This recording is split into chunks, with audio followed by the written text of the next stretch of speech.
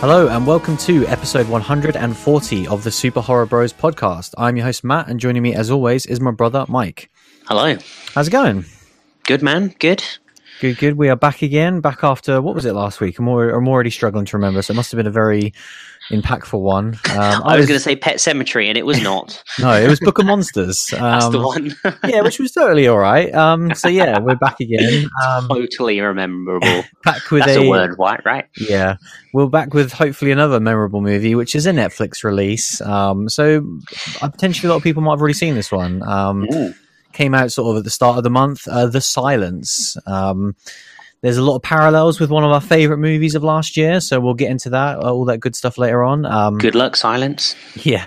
We'll also talk about some TV later on. Of course, we've got to give that Game of Thrones chat. We've got to get that chat in. But first, we've got to get our game chat on as well. Yeah, we should do, really. There's been some really good stuff. But first, a little bit of news. Not a huge amount.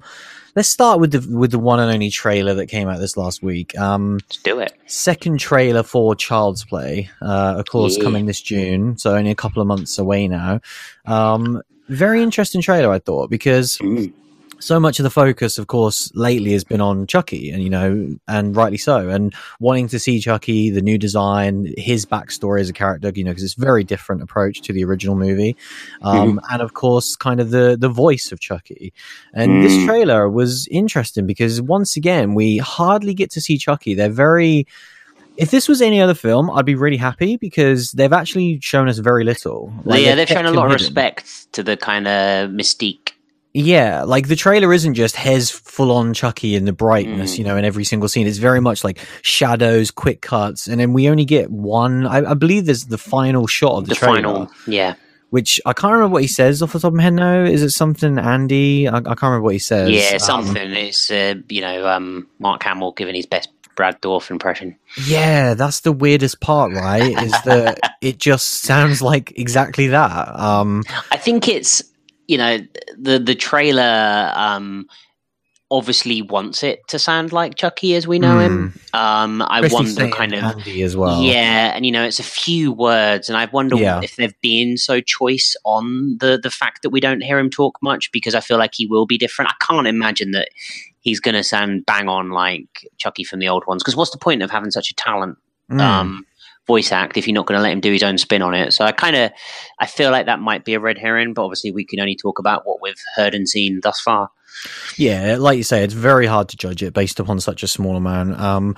But I do think it's weird. I've said this before in a lot of movies where there are certain red flags that start to throw up, and I do think this is a red flag because the fact that they added it so late, mentioned it so late, and now like this is kind of the second trailer. Traditionally there'll probably be at least one more before it comes out, but the second trailer traditionally is when it kind of just shows everything, especially when it comes to horror movies. And the fact that they only showed one line, I really don't think he's going to talk that much in this movie. That's my own personal prediction.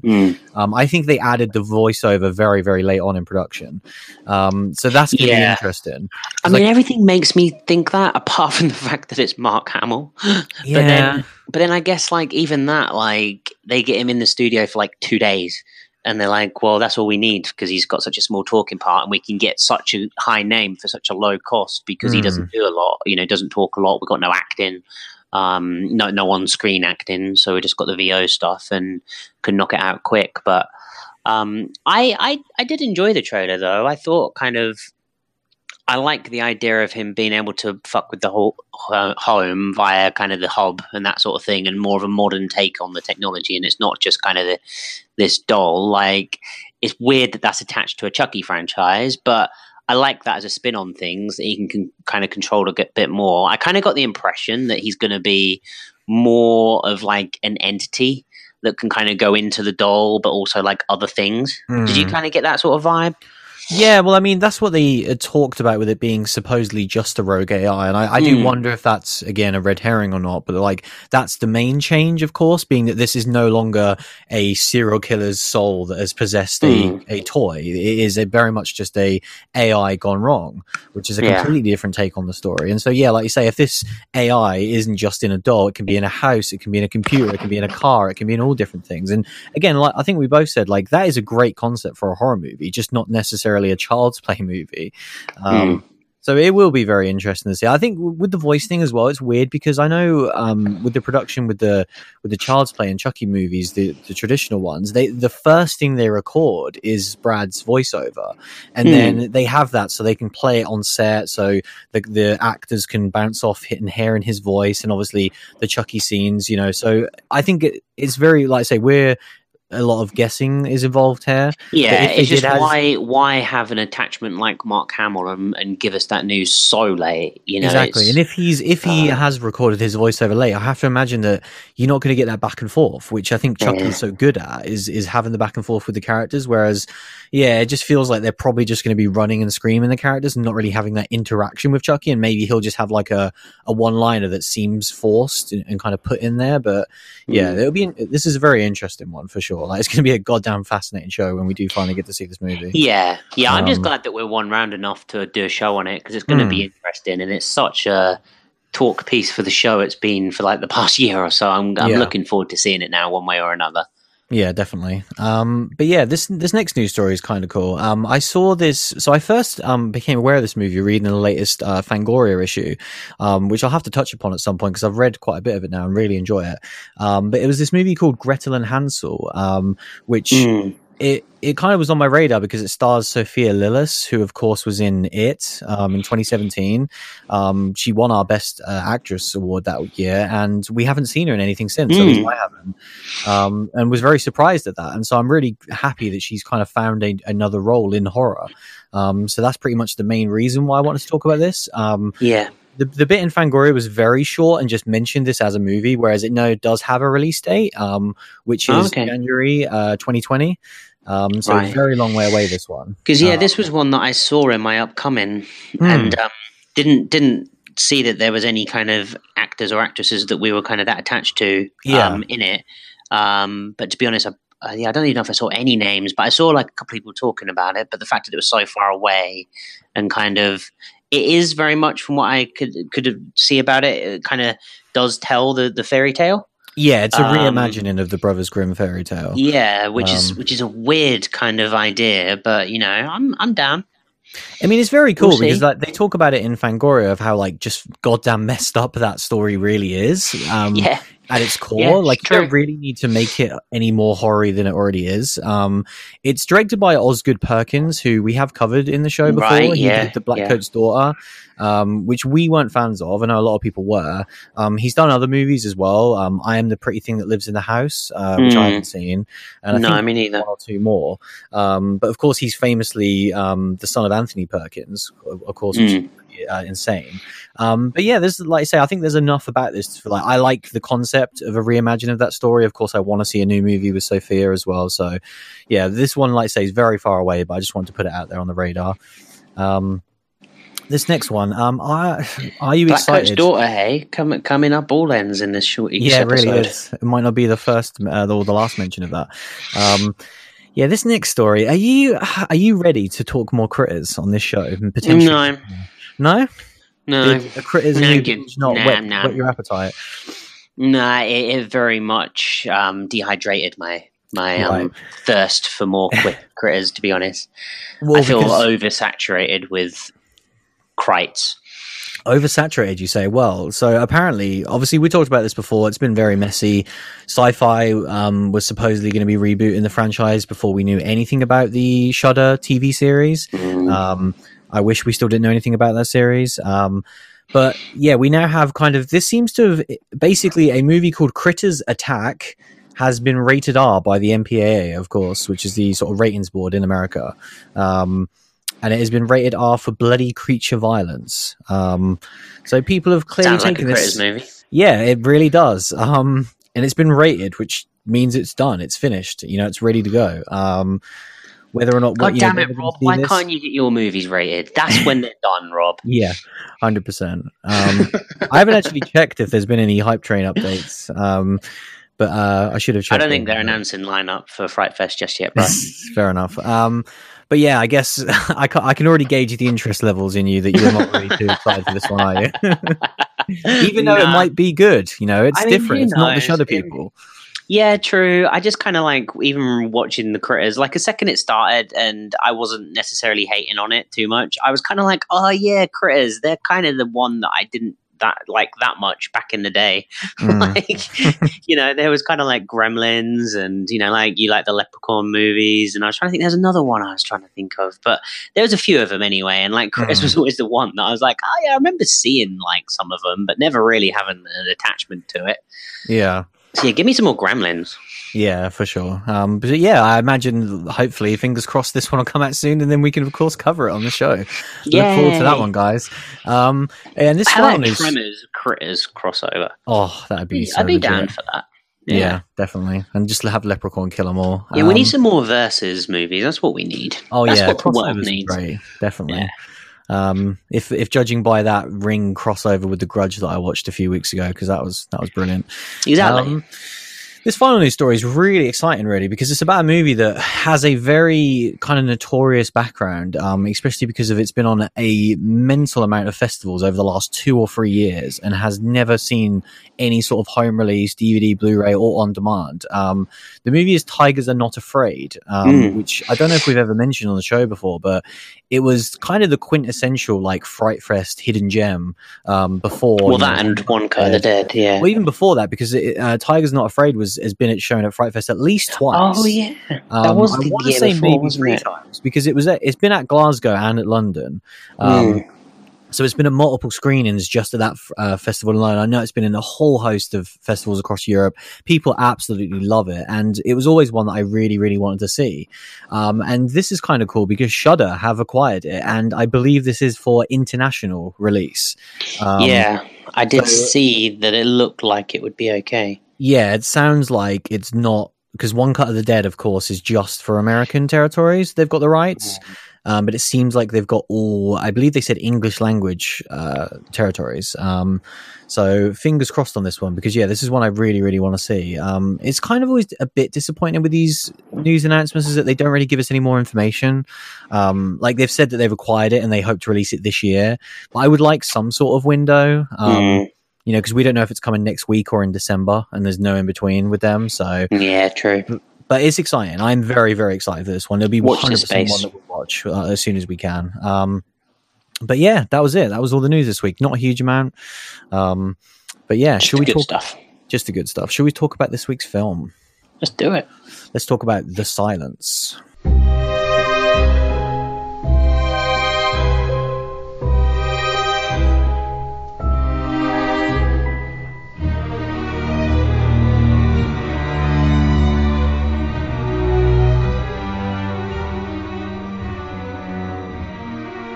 So yeah, like we said at the start of the show, obviously another Netflix release. How many we saw? I'm not even surprised anymore. Yeah, like it's not even like a thing now when we review. I just assume we do alternate weeks like cinema than Netflix, to be honest. Yeah, and they've really been catering towards this type of movie recently. Like they really wanted to find their big kind of post-apocalyptic horror. Film, which I respect that they're trying to find that. Yeah. I respect the shit out of that. Yeah, which we've seen a few of them. We saw Bird Box, we saw Cargo. Yeah, I was going to say Cargo. That was, I feel like that should have stuck on my head more than what it did. Yeah, it was a cool film for sure, but it was kind of forgettable. But it had definitely had some cool moments that I remember more than like a few of the more similar ones. Like I feel like I already remember more in Cargo than I did in Bird Box. But yeah, Bird Box was the one that kind of got a massive kind of surge of people watching it, but fell a bit flat for me. But anyway, that's not the review. But this one hasn't had anywhere near the sort of fanfare around it like Bird Box has. It came out and I did see a few people talking about it, and obviously the comparisons to A Quiet Place way more than Bird Box, because this is very much based upon, for people that don't know, a creature which hunts via sound in a post-apocalyptic world. It is very, very similar with A Quiet Place, to the point that it even has one of our characters is deaf, our lead character, in fact. Yeah, I feel like either the guys that made this movie cried when Quiet Place came out, or they picked up their pen and started writing the movie. Yeah, it's one of those things where it's based upon a book which I believe came out around 2015. Right, fair play. Well, the thing is you can never judge these things, because then apparently they started, writing the script around the same time A Quiet Place was in production. So, it's one of those things really where I have no idea how much this is based upon the book. I have no interest in ever reading the book, so I'll never know. But watching this, of course, in a world where A Quiet Place exists, it's kind of stunning how many things that it is close to. It is actually ridiculous at points, and we will get into it. And I guess like when we talk spoilers about this movie, there may be a potential Quiet Place stuff slip out. We'll try to be careful with Quiet Place, but when the spoiler warning goes up, the spoiler warning goes up from both. I think we'll just to be safe. Yeah, and hopefully if people have listened to any of our previous shows, you should know by now, go and see A Quiet Place. Like, what are you doing? It was our movie in 2018. Like, yes, go watch that above anything else. 100%. Go watch that. Go watch us. Like, support these awesome movies. Hell yeah. But silence. Yeah, do you want to give us a synopsis of this one? This not just talking about A Quiet Place. Okay. Well, my synopsis was going to be Quiet Place with flying things, but okay, I guess I can synopsize this a little bit more. Yeah. Basically the whole world, I think, although they kind of focus on America, as most of these things do, is under attack from these kind of mini pterodactyls that hunt via sand. So they're kind of like graboids that can fly, that look like pterodactyls. I'm going to bring in the Tremor references if I can't talk Quiet Place. Fair enough. That's two already. Damn it. And they basically, the opening of the movie, we see these kind of guys kind of break into this uncharted cave system and free these flying creatures. And then they basically are raining havoc fairly early on in the movie, which I kind of respect. And our lead kind of characters are kind of like a family of mother and father, two children, and the grandma, all kind of in this house. And then there's kind of a best friend character as well. For the dad's best friend character. Our kind of main character is Ali, who is kind of our token kind of, not to mention Quiet Place, but she's also deaf, just like our lead character from Quiet Place. And the family knows sign language, kind of like another movie that I can't mention. And I found this family kind of quickly tries to adapt and kind of survive in this post-apocalyptic world where these flying kind of creatures that hunt via sound. The family decides to leave their house and go on a road trip with a noisy car to get to safety. And that's kind of the main bulk of the movie then, with our characters soon discovering that maybe a car journey wasn't the best idea and trying to get to safety and survive this thing and let it all blow over. I mean, they should have just gone to the pub. Yeah, they really should. Winchester always wins. Whatever their plan was. Yeah. And we'll get into that sort of thing because it's definitely something that I need to bring up quite a bit when we talk about kind of this movie in a bit of depth. But I think that's as far enough in the way of synopsis. I guess kind of, the main kind of six people that I've touched upon, and then kind of Ali has a boyfriend that we keep checking in with kind of via kind of Skype calls and that sort of thing. And other than that, they're really the main characters in the movie. We get kind of introduced to a couple more later on. But yeah, the silence. Before we go into, I guess, our opinions, I wanted to bring up the fact that we wanted to try and do this for every show until we hit a movie that doesn't do this. So we'll probably forget about this next week, though. But does this movie have a unnecessarily horror intro? Well played. Probably not. It has a horror intro, but it kind of.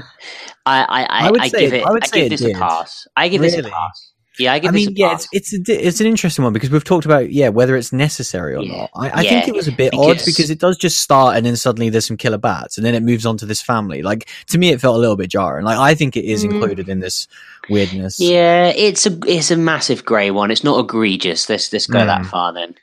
Yeah, not all movies just have like a jump cut to a scene that's just later on in the movie. But like, I feel like it would have like. I feel like any movie that doesn't start with your lead characters is always just a weird one. Like, I don't know, but it does have that scene anyway. So yeah, we'll try and keep this going to see how long it actually. I really want to see a horror movie that just starts and just doesn't care about having a sort of unnecessarily. Oh look, here's the monsters in the first 5 minutes.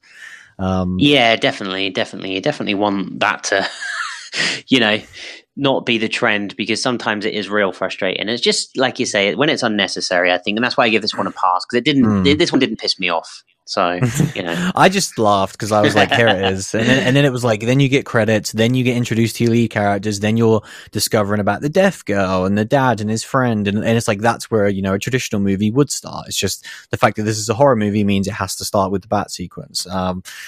But going into, I guess, our opinions on it now. Oh man, this movie was very dull. Very dull. It was bland. It was boring, most notably, which is kind of the worst thing. I think we've talked about this before, where more than anything, if a movie's goddamn boring, that sucks probably more than anything else for us, especially doing a show on it, because it just means you don't really have much to talk about. If it doesn't evoke any sort of emotion in you either way, and this is exactly what this movie was to me, was that it was painfully derivative of other movies I'd seen within the genre. Yeah, adds nothing new to the post-apocalyptic subgenre in the slightest. It just kind of like slightly rips off some things, merges them together. It has very quintessential here's the hero scene where a character is going to be like, don't leave me, save yourself, and it's going to have false kind of deaths that then come back. Yeah, it ticks every box on the bad page of horror, and that's kind of what was so disappointing about this. And it was just, I found it so boring. Like, the characters themselves and the family are incredibly boring. I know what you mean. I wasn't like massively bored with it, but then I guess I'm a sucker for post-apocalyptic. But the thing that I found so infuriating, to the point that I was just so cheesed off with this movie by the end of it, is the stupidity of every character in this movie. Yeah. And the reason why they're stupid is to make the filmmaking easy and cheap. So something that I respect massively about A Quiet Place, and we have to bring it up constantly because there need to be direct comparisons, is that its use of sound, and it's called A Quiet Place, and the fact that you don't hear our characters speak for like an hour of the movie, and they use sign language. They're not afraid to subtitle. And in this movie, our characters instantly know that they attack via sound. Yeah. There's a scene where one character is cocking kind of a shotgun, and that sound is attracting their senses. So at that point, I'm like, we fucking know sign language. Like, silence. The movie's called The Silence. Let's just do sign language. We've got this. No one else has got this tool. But our characters constantly talk to each other throughout the entire movie. Even when they sign language, they whisper so it's audible enough for the viewer to understand what they're saying. And I'm like, put up subtitles. It really takes me out of it. The daughter, that is deaf, by the way, has video calls with her boyfriend where he has really the sound on, talking to her with sign language. Yeah. And I was like, Jesus Christ. Let alone the fact that our characters have boarded up their house and it seemed relatively safe. Then they go, let's all jump in a car, which is really noisy, and drive to an unknown place. Like, they were just like, let's just drive north. They don't even have a plan where they're driving to. Yeah. I was like, at least wait until you get the hoax sanctuary phone call that there's safety, and then go off to it, a la Bird Box. Whereas this is just like, yeah, we probably don't want to stay in our house. We want to drive. They're like, where? Well, if we're moving, we're safe. Yeah, it was so bad. Like, the way that this starts, outside of the opening scene where they kind of introduce you to the bats, then we see the family, and then it's kind of like at night. I feel like they're watching like a news report where just kind of all the information gets fed to them. Well, the thing that I love as well, it's 3 a.m. I'm like, who the fuck was up to realize that this shit's going down? Yeah. Like the grandma who's smoking or whatever. But like, so when you're initially introduced to this as the enemy, this swarm of bats that hunts by sound, there's no stakes or tension whatsoever, because it's just a family in a house, and they're not being attacked in any way. They're not under any danger or anything. They're just there, and then it's like the movie's begun. The fact that the dad steps outside and is like, well, it still seems fairly chill out there. There's some fire up in the distance, but we should probably get going. It's the most underwhelming kind of apocalypse starting moment in a movie or TV show I think I've ever seen, because it starts, and outside of, again, another forced scene, which is a train, which is never referenced ever again, just has a bunch of passengers on it. Yeah, that was frustrating, wasn't it? It's just thrown in this kind of moment of tension that's supposed to shock the audience just to keep you going, but that is purposely... It's very purposeful where they put this in the movie. They put it in the movie when the characters in the family are discovering about the bats for the first time, because what's actually happening to the family is jack shit. They're not under any threat at all. Like you say, they get into their cars in the middle of the night and drive off for no reason whatsoever. They don't need to do any of that. While we're on our frustrations, I have a list of frustrations that drove me absolutely insane in this movie that I need to get off my chest. Go for it. Just because they're fantastic. So the one that, and I'm not going to throw massive spoilers or anything at this point. They're fairly kind of, non-plot centric. We need to talk about the CG at some point. We will. But at one point, a family arrived to a heavily barricaded house with high fences that they can't get into, only to discover that 10 feet from the heavily barricaded fence is a tunnel that leads them directly into the property with no lock on it. That was the one that I was like, that's the most egregious thing I've ever heard. That's fantastic, Ryan. The fact that a load of characters know that there's a vehicle with a shit ton of guns in it, and the dad decides to fashion himself a tiny little spear.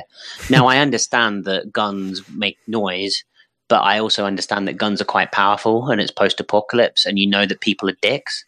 So arm up, guys. What were my other frustrations? There's a couple of spoilery things that I won't get into, but just in general, the use of sound really frustrated me. This movie is called The Silence.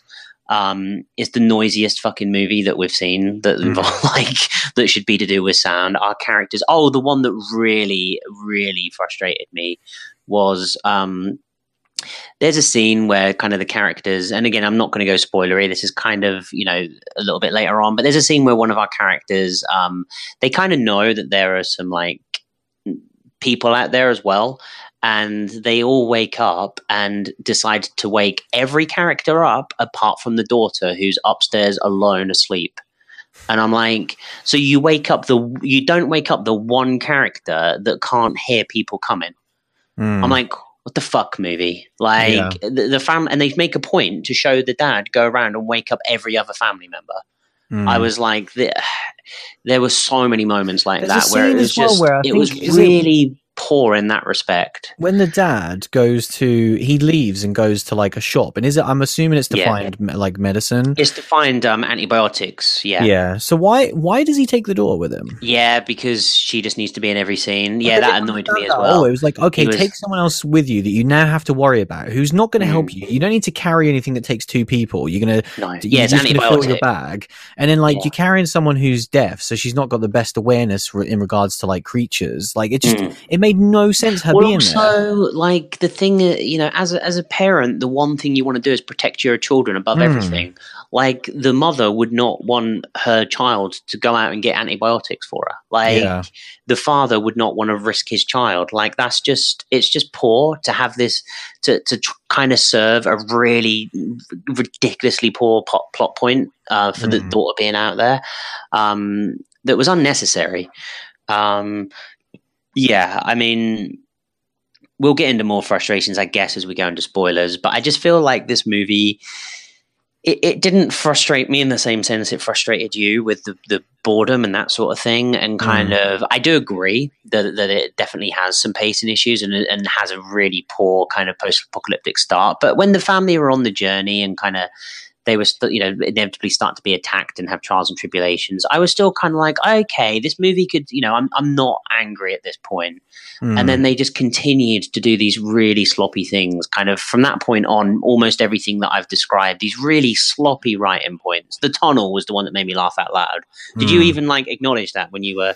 Not particularly, no. My God. There was a few that were. It was definitely when the daughter went with the dad, when I was like, oh, okay, there's no logic to this movie whatsoever. Oh, no, it was when they came to the barricade barricaded house, and they were like, "Oh!" And then the dad was like, "Oh, look, a tunnel." And I was just like, "Fuck off!" And then obviously there's a rattlesnake in it as well. Just which the one thing that makes the creatures, which are supposed to be the main enemy of this movie, swoops in, kills the rattlesnake, and then buggers off pretty much before it even harms the daughter. Yeah, I didn't understand why they left, because they're meant to be, and because like at this point characters are screaming, and I'm like, well, that's it, game over. They're so inconsistent in regards to what they actually do. Like, we know the rules in something like A Quiet Place is you make a sound and those monsters are going to screw you up. Yeah, whereas you're screwed. They become relentless at that point. It was just a case of, sometimes they'll come, sometimes they won't, sometimes they'll be really, really quick. Sometimes they can like smash a car to smithereens, and sometimes they can't break single pane glass. Yeah, and it's like we'll get into more spoilery stuff, but towards the end of the movie, there are people screaming, there are people fighting, there are people punching, there are people running, all of that stuff, and they're just kind of like swarming above them, like they're not even there.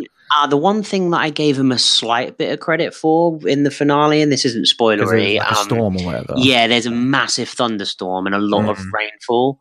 So they didn't. Again, the filmmakers didn't like. It would have been nice if a character had been like, we can make some noise now, which a certain movie did and told us that sound can mask things. But literally the only reason why I gave the silence this pass is because The Quiet Place explained the rules of a post-apocalyptic creature that hunts by sound monster movie so well that I applied some of that logic to this. Yeah.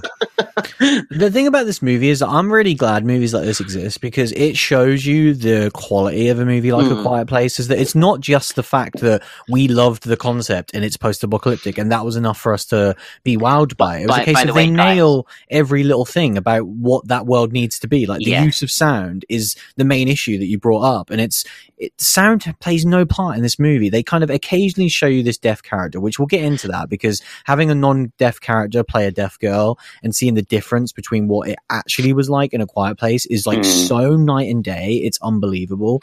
But the fact that they just show you her and they have this weird like whistling sound and then they just cut away from it, like it's really unclear why they're even showing that. Like they're obviously trying to do the Quiet Place thing of putting us into her shoes, but I don't get a sense of that at all watching this movie. Whereas every time in A Quiet Place, when you never got a sense of fear. You never felt like Allie was under extra danger because of her being deaf, whereas kind of Millicent in Quiet Place, you always felt like when you saw her, and there were scenes where you're like, oh my god, like I'm so like the movie. I mean, you describe Quiet Place and it's just like pure tension. Whereas, like you say, there was never any stakes in this movie. I never got an attachment to the characters initially, but even without that attachment, when things were going down, it just kind of had this sense of inevitability that no one was really that. The creatures were so inconsistent. And it's kind of because they are in the movie throughout.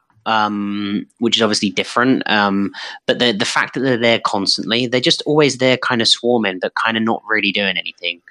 That's the thing I feel about this as a enemy for a horror movie, is that when you have a swarm of bats as the enemy, I don't think there's not that much you can do with it. And I think this movie shows that. Is like kind of when I think in my head, what's like a classic thing? Obviously being in a car and kind of them swarming it, smacking the glass and smacking the door. That's a good visual and that works. And they obviously have that moment in this movie. The one good visual is the Netflix kind of poster art of it, which is kind of like when they go to get the antibiotics and they're all like on the power lines, and they're kind of like looking up around them. That was a cool visual, and I did appreciate that. But like I say, there's not much you can do with that. Like you don't get the slow creeping tension that you do in another movie of like, will it see us? Creeping around it, because they're this another movie such as. Yeah, they're just like the swarm, and like I say, they're either going to see you and eviscerate you, or they're not. Like, there isn't really an in between. If you're the lead character in the movie, probably not. Yeah, or like most of them, to be honest. Like this movie has such a small body count as well. Like where you have the really obvious, like I said earlier, like fake hero death, and then after that, it's like there's nothing really to even attach yourself to. I do want. Listeners in this show, and I challenge Cody to this more than anything, to go back to the start and take a drink every time we compare this to Quiet Place. Maybe not a shot, because you might die, but just like a finger. Yeah, a shot of water maybe. But yeah, should we just dive into spoilers? Because I feel like unless we want to give our... Should we go into recommendations? Yeah, can do. It seems like we've been fairly scathing on this movie. Yeah, I don't hate it in the slightest because it doesn't deserve my hate. I just think this is incredibly boring and bland. Like I said, it takes from so many things that I love and doesn't add anything fresh or exciting or even emulate the things that it's taken in a good way. So that's a strong recommend. I absolutely do not recommend you watch this movie. If you have Netflix, there are so many better things on the service to watch. Save your time. This is at least 90 minutes that you're never going to get back. Oh, I respect the fact that this is 1 hour 30 on IMDb. Fair play to it there. Yeah, I think what I really thought this was going to be is a decent copycat of Quiet Place, where it wasn't going to be that special sauce that Quiet Place was, but it was going to be still enjoyable, because there's a lot that you could do with this sort of thing that can be enjoyable, and especially when you get creatures that attack more frequent, it could be more of a body count kind of that kind of thing, and it really wasn't that. Treat it like Piranha. I feel like that's where they should have went. Yeah, and it just kind of, like you say, it really just fell flat on everything. And then for me, with these weird choices that our characters make, you talk about like the dumb cops in movies. Every character in this movie is dumb. No one makes a single good decision in this movie, and that frustrated the hell out of me. And yeah, I didn't hate this movie, but I can't really recommend it, and because it really does do what people used to say Netflix movies did, like, oh, it's just a Netflix movie. That's kind of what this is. Yes. And Netflix have gotten away from that, and so for me, that's why this is really frustrating, because it's kind of got some people that you recognize. Obviously, kind of Stanley Tucci being the main one, so it's like, oh well, we've kind of got attachment, and kind of like I felt like Bird Box was almost that. But got like a lot of people to enjoy it, and it kind of missed the mark for us a bit, but we still pretty much enjoyed it. But this one really is just a Netflix movie, which is a shame. Yeah, this is the most Netflixy of the Netflix releases we've seen for a very long time, and that's very damning, because we have been huge fans of it. in the negative sense. Yes. Yeah, where kind of you have this descriptive, oh well, it's only a Netflix movie, because we've talked in depth about how Netflix at this point is as good as feature. You look at something like an Annihilation, and that movie is beautiful and should be on the you not to disrespect Netflix, but you want to see that on a big screen because it's gorgeous, and you're like, wow, it blew me away. And then you've got something like this, which is just bland. Yeah, it's the quintessential. There's clearly money in this movie. I dread to think what the budget is. I think that the CGI for the most part with the bats is serviceable and fine. I think the one noticeable moment was the car crash. Looked unbelievably bad. That's just something you don't see really in modern films, is that most car crashes now are filmed practically. And so to see a fully CGI car crash and hit a tree, and it just has no impact whatsoever, no weight to the action, like that bit looked awful, especially because that's supposed to be a big moment early on in the movie. And I thought the CGI completely ruined that scene. But yeah, should we talk spoilers, I guess? There's only one thing I wanted to bring up in regards to spoilers for me, is that the cult aspect, which they had very late on, I thought was really cool. It's very undercooked, and it isn't utilized in the way I wanted it to. Did you hate it? I hated it. So the reason why I liked it was because it added something at least to it outside of the fact that it isn't just a family and some bats. I liked that there was a different dimension to it. I know that we've talked to death about how these types of post-apocalyptic movies, they always lean into the fact that humans are the worst enemy, and so I get that. That's really frustrating. I was just like, what was the movie that we watched? I can't remember if we did it for the show. No, it wasn't. But that bunker movie. Do you know what I'm talking about? Yeah, I do know what you mean. I can't remember what it's called either. But yeah, where they basically turn to like murder and like just being absolute nutcases. And I felt like if there was a clock in the bottom hand corner, they're like, oh, they've been in there for 36 hours. And kind of like that was a cool movie though. Oh, it was a cool movie, but they just kind of went from like 0 to 10 really fast. I did enjoy it. I wish I could remember the name of it. But I feel like that wasn't just called The Bunker. But anyway, this movie, it felt like there wasn't a massive amount of time that passed between you know, the start of this movie and the outbreak, and suddenly there's this fanatical religious cult. You know, some might argue that some, you know, that's what I was going to say. Sections aren't that far away from cult. That's already. what I liked. I liked that it was very much this like quintessential kind. Because like the first moment you're introduced to him is when they're just had the scene where they've gone to get the medicine, and so they're just walking down the street, and they can see the bats, and they're just trying to stay as quiet as possible. And then he's standing there holding a book, like looking like he wants to talk to them, and like looking he like wants a piece them of shit to join his religion, his cult. And so I love that aspect of that's something that you see in everyday life, still emulated in the most bizarre situation. And then the fact that, you know, their whole thing is that they've cut out their tongues, again, completely underutilized and is not well established at all, but again actually ties to the title and would be a good use of sound, is that these people that are so I like it. Like, I think there's something there. Again, I don't like the way it's utilized in this movie. A little bit, but even then I'm like, it's something not difficult about not to talk, and also you can still make noise if your tongue's cut out. Oh, definitely, which is what I thought they were going to do. You know, I thought they were going to use A Quiet Place thing, and he was going to start screaming or whatever. But I like the whole idea of them, you know, threatening you by writing down notes on a book and passing it to each other. Yeah, I like that, and especially I like the part when the dad kind of wrote back like "Leave us alone now." I was like, "Whoa, someone's grown up here." Yeah, and so then later on, when they kind of attacked them and they used the use of the phones with the kind of alarms going off in replace of like it had some all right moments. But I was just like, oh, Jesus Christ, a bloody cult. Like, it just felt like, what cheap kind of obvious stereotype for these sorts of things could you throw in? And it was like, oh, the old religious cult. Yep. Yeah, it is definitely that. I just think there was a few things that they could have done there that was fun. Yeah, it definitely. When I think about it, some of the cooler moments they did lend to it, because I did enjoy the whole phone scene and stuff. But it was added way too late. Like, this was like the last 10 or 15 minutes. Of the movie. The thing that made me laugh out loud, secondary to the tunnel, because I'm not getting over that tunnel. I don't care. It's goddamn ridiculous. Is this your dumb cops? Huh? Is this your dumb cops? Yeah. If you have a fortified building, don't have an escape tunnel 10 feet away from it. How else are you supposed to get out of it? Well, you know, maybe put a fucking lock on it. Like, people ain't got time for locks. No one's going to see that massive tunnel. No, you're right. You're right. That perfect human-sized tunnel. Like, what serviceable there was point a snake does that in it, for God's have? sake. What more security do you want? Oh, so it was secure. Yeah. Like, what did that tunnel serve a purpose for? Was it drainage? Like, what was the point of it? Apart from for our characters to get in with it, wasn't like it was a sewer tunnel. It's the snake tunnel. Oh, it's the snake tunnel. Gotcha. Take it all back.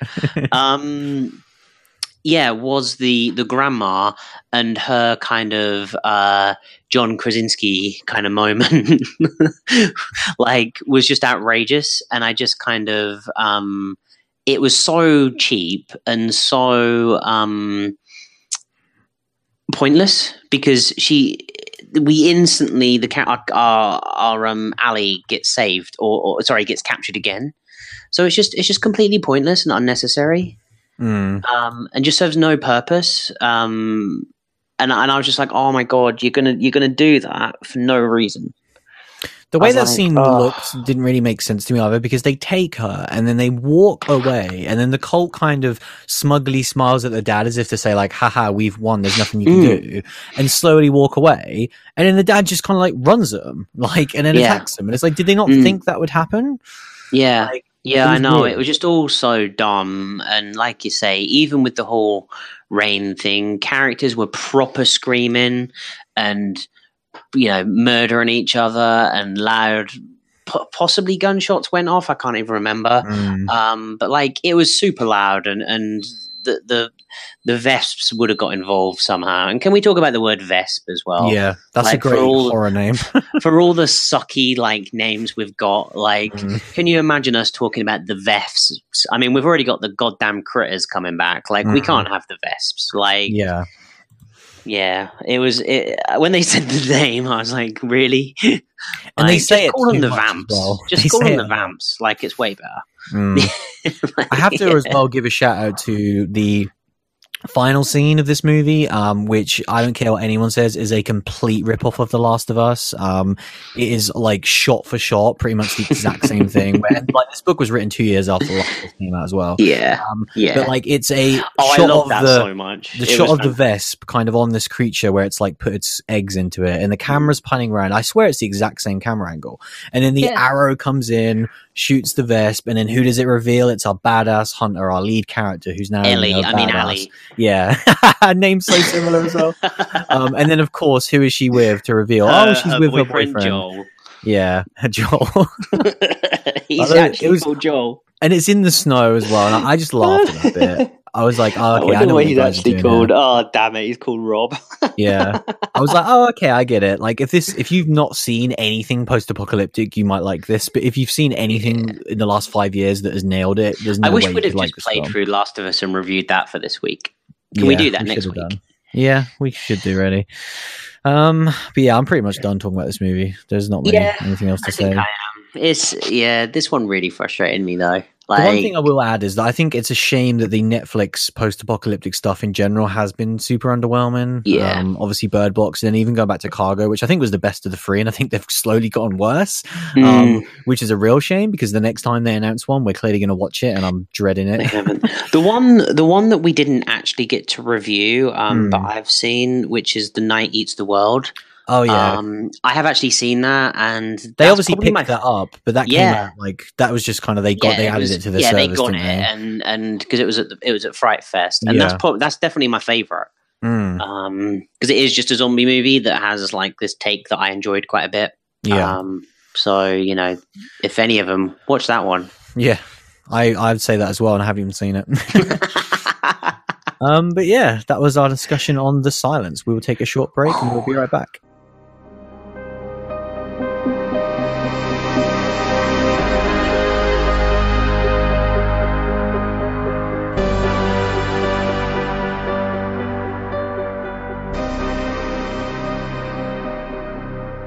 So yeah, we do have a question this week. Of course, you can always hit us up on Twitter at SHBpod. Send us any questions regarding, obviously, the movies that we're covering or anything in general.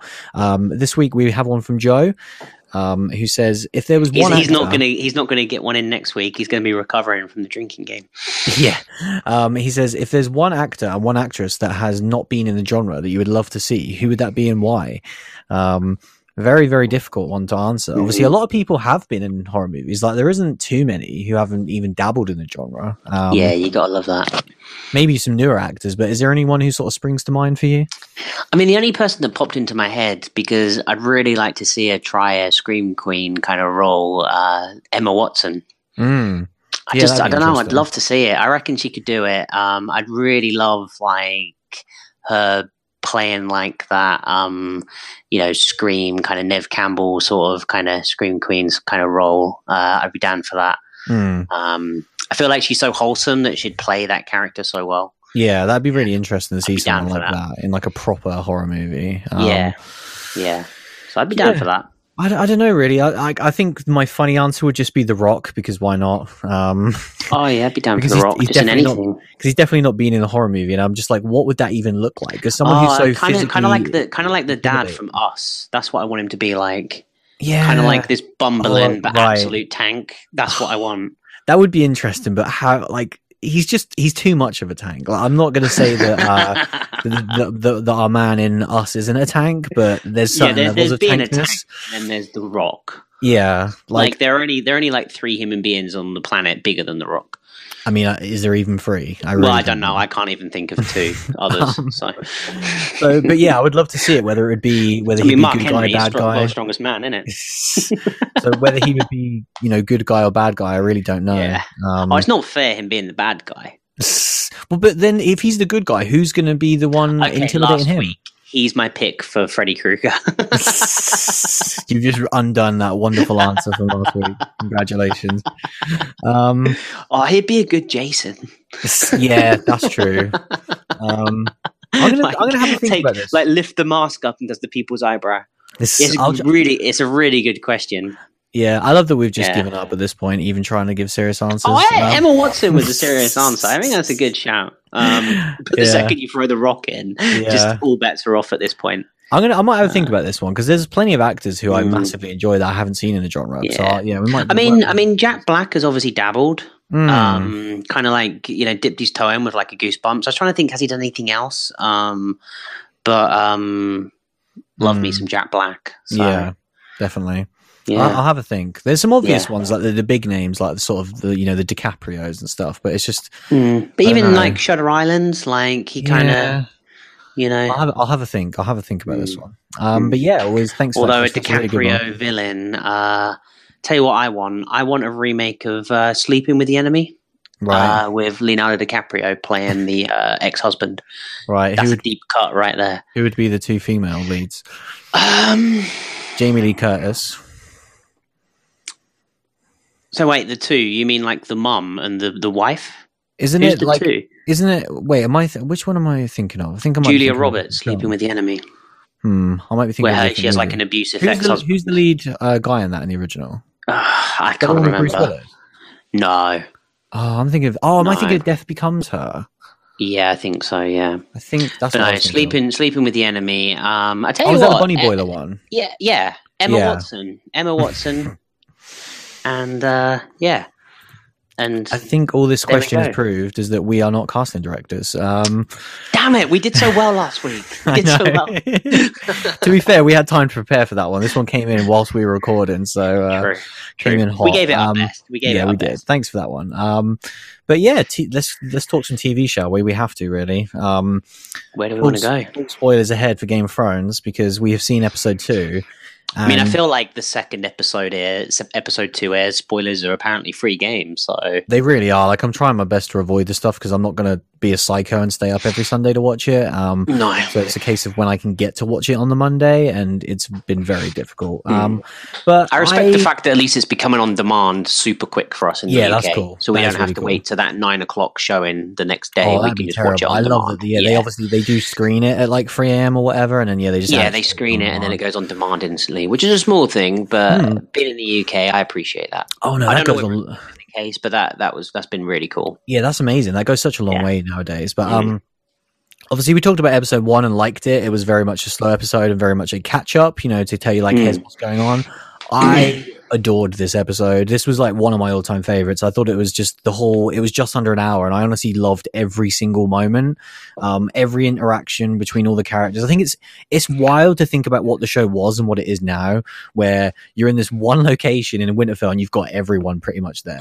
Like there's no Cersei. Well, you've just got Cersei that's like barricaded herself in with and a few others obviously. But you've got like it's so weird seeing all the other Lannisters, all the Starks, and everyone else, and like all these people that have been trying to murder each other, and I love all these little interactions. Well, obviously, when they have the best interaction around the fireplace, and they make a joke about how they've all tried to kill each other, or at least all tried to kill the Starks in the past, and now they're like sharing wine.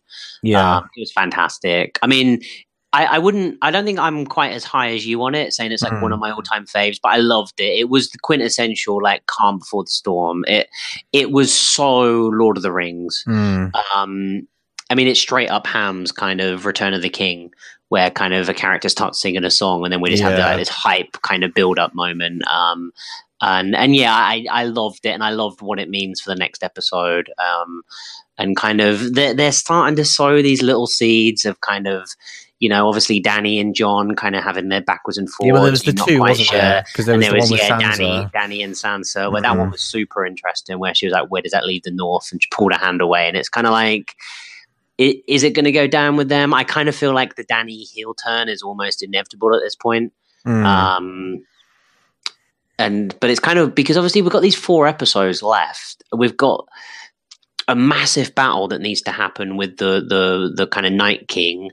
And it feels like that's obviously going to be Winterfell and kind of Bran and that sort of thing heavily involved. But then after that, surely then Cersei's going to have to be dealt with, and kind of these 20,000 fighters that she has. So like, I mean, I feel like that's what much battle like in this. Yeah, I could see episodes. The next episode pretty much being the battle, and we'll probably know either way the conclusion of that, which is a bit of a shame in TV sense, because if they were going to do something mental like have the Night King win, I don't think it would happen in the 3rd episode. But who knows with the show?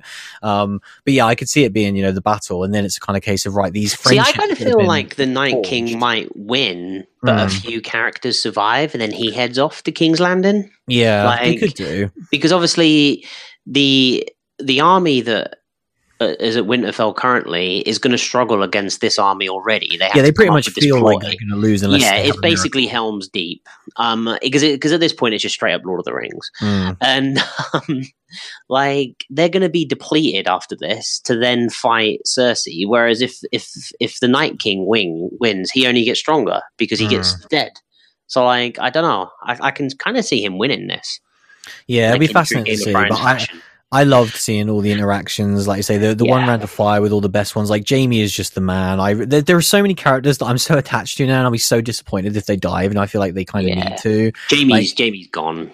Like Jaime, I love. I wish I love him, and it's annoying because I don't know his name. The ginger guy, with the beard. Oh yeah, amazing. Like his interactions with Brienne are always so fun. I love that weird love triangle that they've got going on.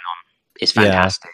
Like Jaime's just giving Brienne these looks, and she's giving them back, and then he just comes along and is just trying to get his F on with her instantly. Yeah. It's so good. Like the thing that I found fascinating today was I looked at the local kind of betting odds of who's going to die, and literally everyone. You don't get your money back for placing a bet on it. There aren't many where you get more than your return on your bet. Is that for the end of the season or the end of the next episode? End of the season. Yeah. So a lot of characters are 1 to 20, and hardly any of them, are the other way around in the way of the estates. I think there's probably only one or maybe even two that I would bet on. Would be like Jon Snow. I'd probably bet to die. On. No, to live. Oh, right, to live. Yeah, there weren't many that were high to live. And I think maybe Sansa was Arya would be the only other one. Sansa, I think, was high, and so was Sam Tarly. Right, I think they were the two highest to survive. Yeah. Yeah, it's fascinating though. Like I say, I loved it. It was like I say, the calm before the storm. The moment where, of course, Jon revealed it to Dany just before the Night King came. Which was like cool. Again, beautiful time. And so now you have no idea. Like they've formed all these kind of allegiances at the last minute. All these these people that have banded together, but you really don't know where their allegiances lie. Like anyone could turn on anyone in the battle at any given time, and I love that. And I cannot wait for next week. And dragons. I'm so sad Dragon as well that it's. We're only got like 4 more episodes, man. Like, I think I'm going to have to rewatch it because I'm in such a mood to rewatch it at the minute. Like, I can't wait. But that's pretty much TV for now. A little bit more on TV. Just talking about Netflix. Did you start that show? Yeah, Black Sunday or whatever it's called. It's called Black Sunday. Black Summer. Sorry. Yeah. Watched the first episode only so far. It's quite weird because it chops around between different characters. So we get kind of like a character screen given a name, and then we get a little video of them, them in the post-apocalyptic world.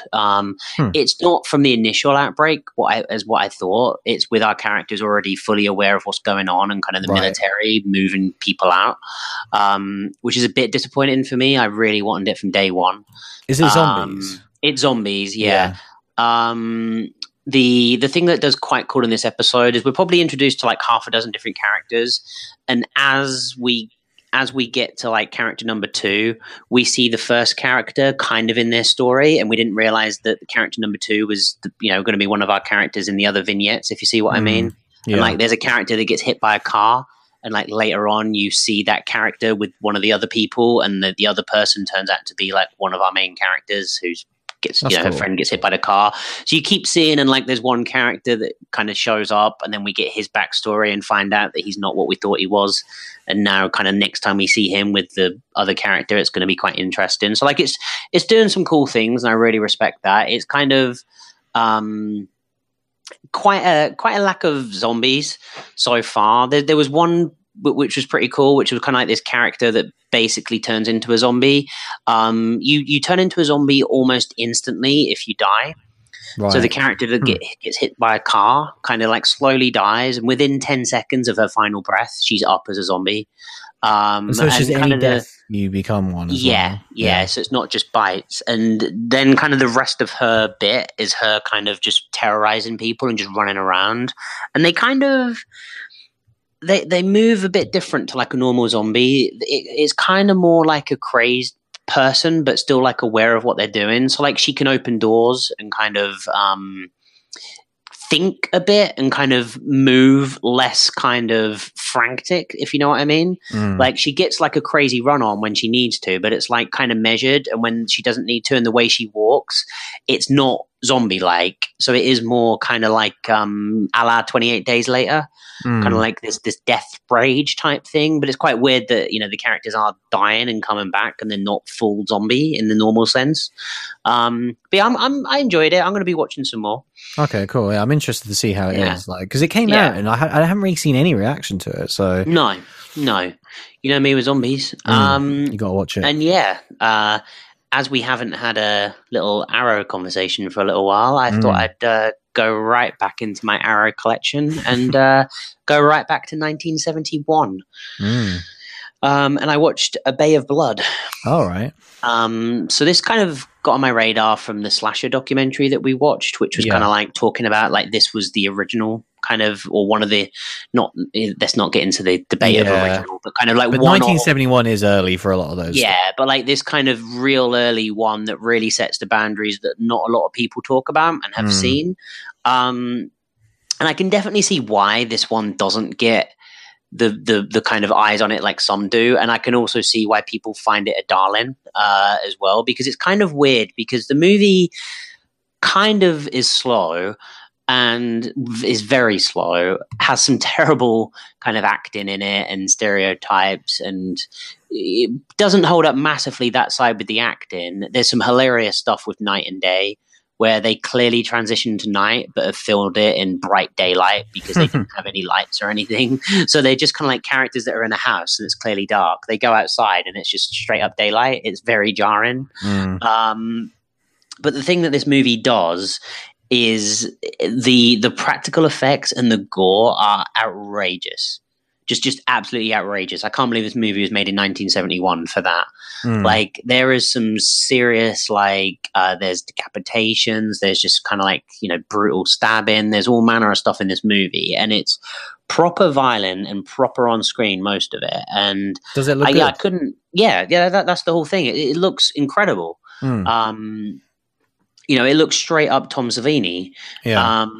The movie itself goes proper weird, where it's kind of like this holiday home area, and kind of like all these characters that kind of like own different homes and want to inherit some of the homes, and it kind of becomes this weird everyone trying to kill everyone murder mystery thing, where kind of like basically multiple characters want to get ownership of this kind of bay, and so they kill in everyone, and therefore they will own everything at the end of it. Right. And that kind of gets really silly towards the end, where characters are just straight up killing each other and it makes no sense. And then kind of at the very end, the two characters that like think they've won, these two kids who are like 8 that have been left in a camper van, just turn up with a shotgun and kill them, and then just like stroll off skipping, and that's like the end of the movie. And I was like, whoa, this was a trip.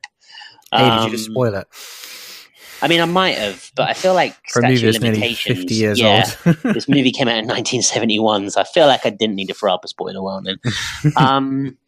But yeah, 100%. That's the last frame of the movie. But yeah, this is kind of mad, and I enjoyed it for the gore mainly, and not a lot else, to be honest. But right, so it's not one of the better ones you've seen. No, definitely not. It was just the fact that this movie came out in 1971 and somehow pulled off this gore is that I'm glad I've seen it. But yeah, I wouldn't be throwing out a strong recommend. Hence why I feel comfortable spoiling the ending, because I normally wouldn't. But you know, I don't think this movie serves a great, you know, rewatchability point. You know, apart from the gore. Yeah, you know, I'd recommend borrowing it and just fast forwarding to see that. Fair enough. I might check it out at some point. It sounds cool. I haven't seen like because we had that run where I saw like, was it Intruder and all those other ones that were really fun. I haven't seen one in a little while, so yeah, I kind of want to see one. But that's pretty much it for this week. Seems like next week we're probably going to be talking about The Prodigy. Because are we not doing Avengers? Yeah, well, I was going to mention that. The Prodigy kind of didn't really get a UK release, it seems, at least not in our area. It came out around February in the States.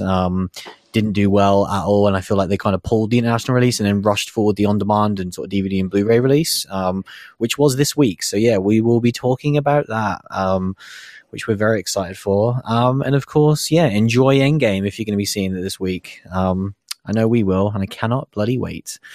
Cannot wait, man. But yeah, that was episode 140, where we talked about The Silence. Thanks for listening as always, and we'll see you again very soon. See you later, everyone. Soon enough anyway, shut up, I can't, mainly because I never could. How could I start now?